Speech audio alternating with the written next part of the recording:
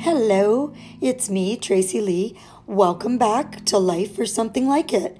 For those of you who have been sending me notes and giving me a little bit of reviews, thank you so much for that. I appreciate the feedback and I'm really happy that you're taking the time to listen. This episode is a bit tougher for me. This one's about my dad and what he did for me and what he meant to me. A lot of emotions are coming back for me. But I really feel a need to honor him and all the things that he left with me. You know, I got my gift or curse of the gab from him. And so much of my personality and values came from him. It was almost 8 years ago to the day that our front doorbell rang. It was late at night. And I opened the door to see the police standing there. And then it seemed like everything just went into slow motion as they said to me, "Are you Tracy Prout? Is Roy Smith your father?" And I somehow managed to peep out the word yes, feeling an absolute horrible pit in the bottom of my stomach. And then they said, "We regret to inform you." And then it's just sort of like I blacked out. You know, I just ran to the family room at the back of our house. And I just crouched into the corner and I was just basically wailing like a wounded animal. And I think Sean was just sort of left to deal with the official stuff with the police. And it's a memory I'll never forget, the way I felt, the helplessness, the feeling of complete loss. And the weeks and the months after were an experience like no other for me. I went through the typical stages of grief, shock and denial, anger, bargaining, pain and guilt, depression, reflection, a complete and utter sense of loneliness. And then finally, working through all the pain, that upward turn of kind of getting to a place of acceptance and then eventually hope.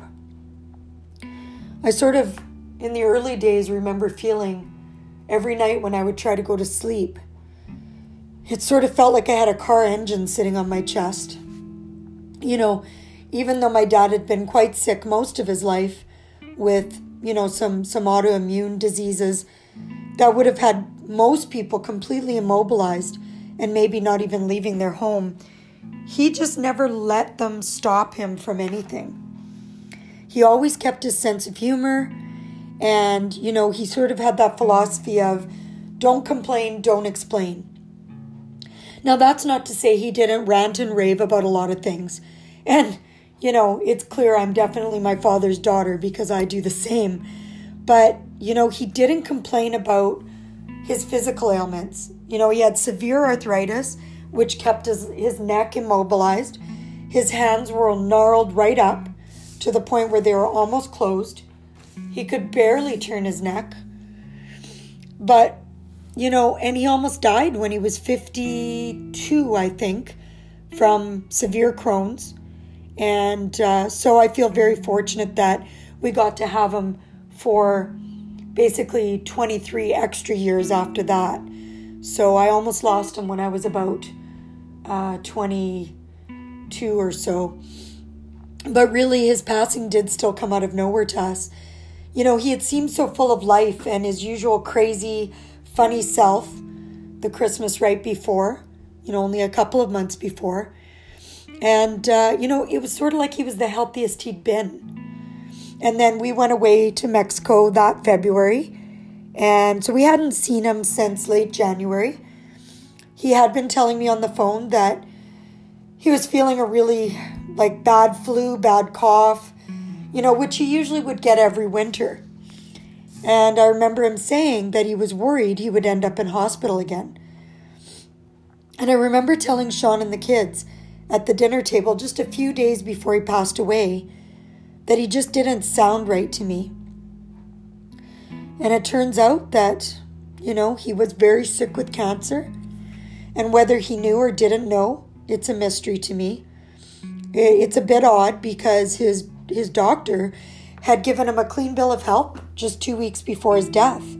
so that he could go for cataract surgery. And I still shake my head and wonder what kind of a doctor he had.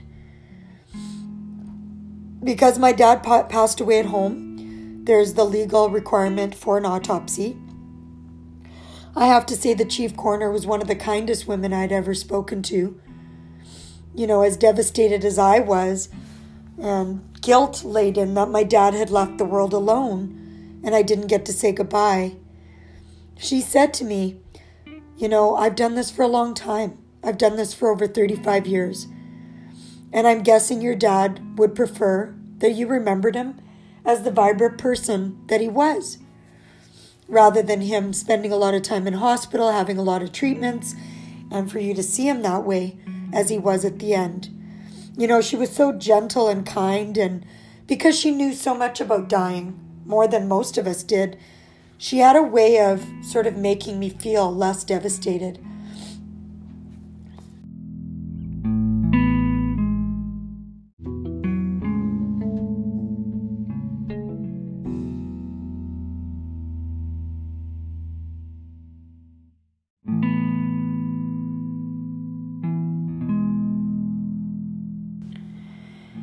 It's sad but funny that I used to get so frustrated with my dad, because even when he was 75 years old, he refused to write a will. He wouldn't talk about his wishes. He would just say, you know, he'd get really crotchety and he'd say, I'm not going to die, only old people die.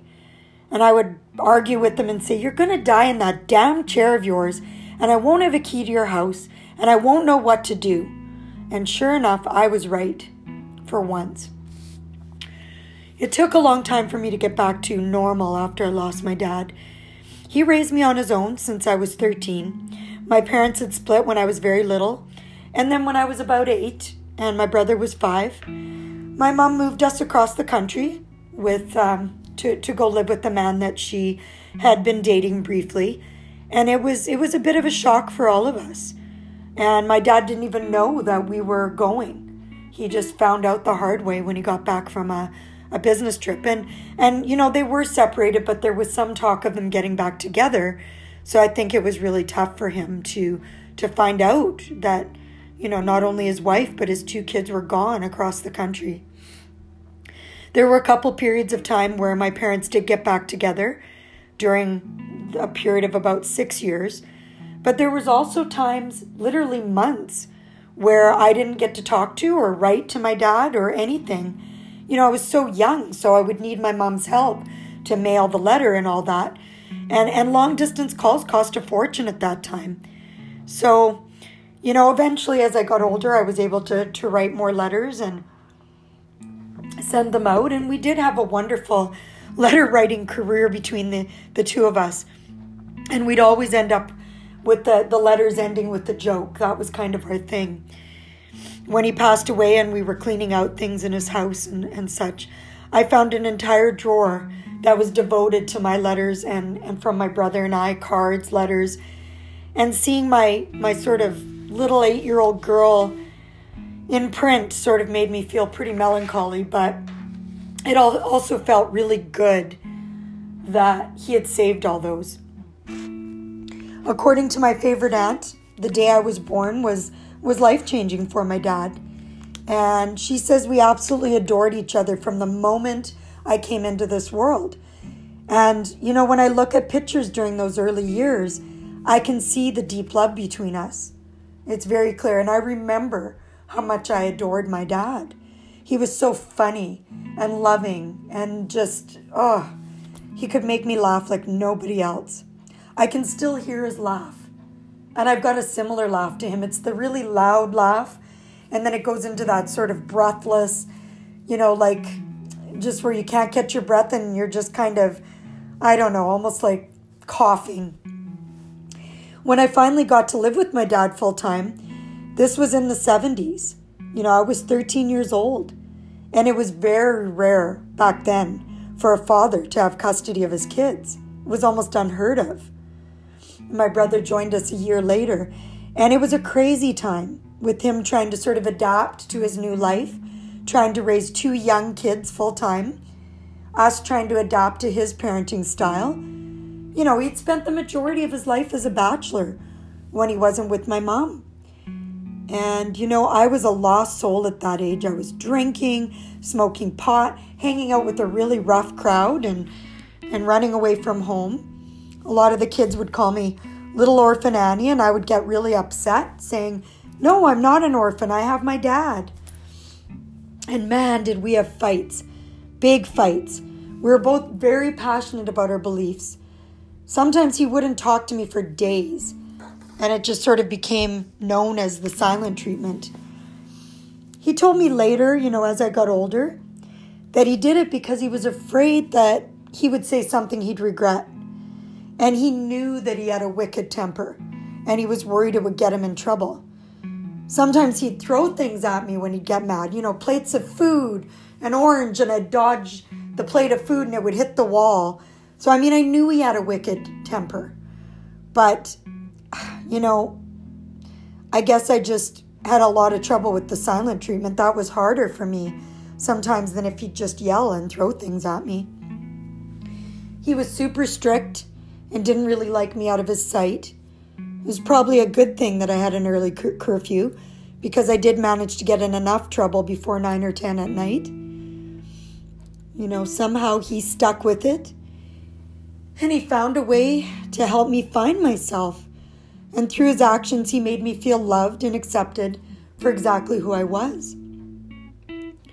He made me realize I could do and be better. And by grade 10, I was doing a lot better. Better in school. I'd given up the rough crowd. I was still drinking, but not as much. I'd given up pot. Still like to party with my friends and that. But I was in grade 10 and I started to do better in school. Joined the drama club. I was working part-time and had my first serious boyfriend. And just by being who he was, he managed to find a way to make it work. It was so unconventional. But it turned out to be exactly what this troubled, damaged little girl needed to find her way. I kind of believe the legacy that we leave behind isn't just what we've done in the world, but how we've made others feel, how we've impacted others through our life. My dad, while crotchety and extremely argumentative at times, my friends used to call him lovingly the old git. But he could make a friend anywhere. And just like me, he was always looking for that connection and that intelligent conversation. He led a full, colorful life. He loved and mentored the younger generation through the soccer team that he owned and through all the coaching that he did. He was the guy with the cigar, the stogie out on the field, getting the yellow cards and the red cards for fighting with the refs. But his players loved him passionately. They just loved him. He always felt sort of that people his age were old people. And he gravitated towards that youth and energy, just like I do. And he always left everybody laughing. He spoke with such an unfiltered honesty, but no real malice. I have to say that dear man taught me more than I can even describe. But for sure, the things I can say is that he taught me the value of showing your love by actions, not just words. That I could achieve whatever I wanted to. That I was really my only barrier. That challenges were to be overcome, not to stop us, but just to find a way to navigate around. He had all these funny little credos like, never quit a job until you have another one. And I would say to him, oh, did you always live by that, Dad? And he would kind of cough and say, well, no. And things like all bad drivers are old men in hats. And guess who got old and wore a hat while he was driving? He taught me to always be myself, no matter what other people thought. That humor is the cure for almost every challenge and every situation. And that sometimes the things we miss the most are the simple things, like the phone calls, where he would start out with, you know what pisses me off, Trace? And he would rant and rave about world events and all the things that were bothering him. Probably a good thing he didn't really know much about social media, because I can just imagine the kinds of things he would have been posting and ranting about, and the arguments he would have got into online. But most of all, he taught me that a father can quietly love you and be so proud of you, and not necessarily tell you all the time, but that he would tell other people, anyone who would listen. He made the best of the worst situations, and he displayed true perseverance through many, many life and health challenges, whether it was being in the war, poverty, living through depression, moving to Canada with $40 in his pocket and a raincoat, and the raincoat getting stolen at the Toronto airport, and starting out here in Canada with doing a job digging pools, even though he had an education in engineering. But he did what he needed to do to survive. And most of all, he taught me that you can live your best life your own way to the beat of your own drum. I miss that old git. Thank you for letting me honor my dad, one of the most special people in my life. If you've lost a loved one recently, I hope, like for me, that the special memories will help ease your pain. And I can tell you that love, time and love, the memories of the love, will help you heal. And the love and support of your family and friends, you know what? Hang on to that, because that's what will get you through. Thanks so much for listening. Please subscribe, rate, and review on iTunes.